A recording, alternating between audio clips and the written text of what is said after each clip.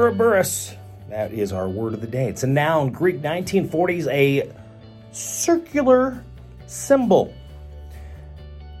depicting a snake, or less commonly a dragon, swallowing its tail as a emblem of wholeness or infinity. We've seen that in many movies, haven't we? Yeah, sci-fi movies and ancient movies, yeah, which is funny that the word was the 40s.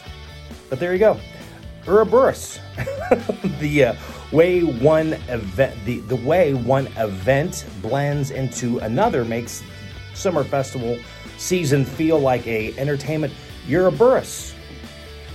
My brother described the all-inclusive vacation that he got back from as a Uroboros of constant food and drink.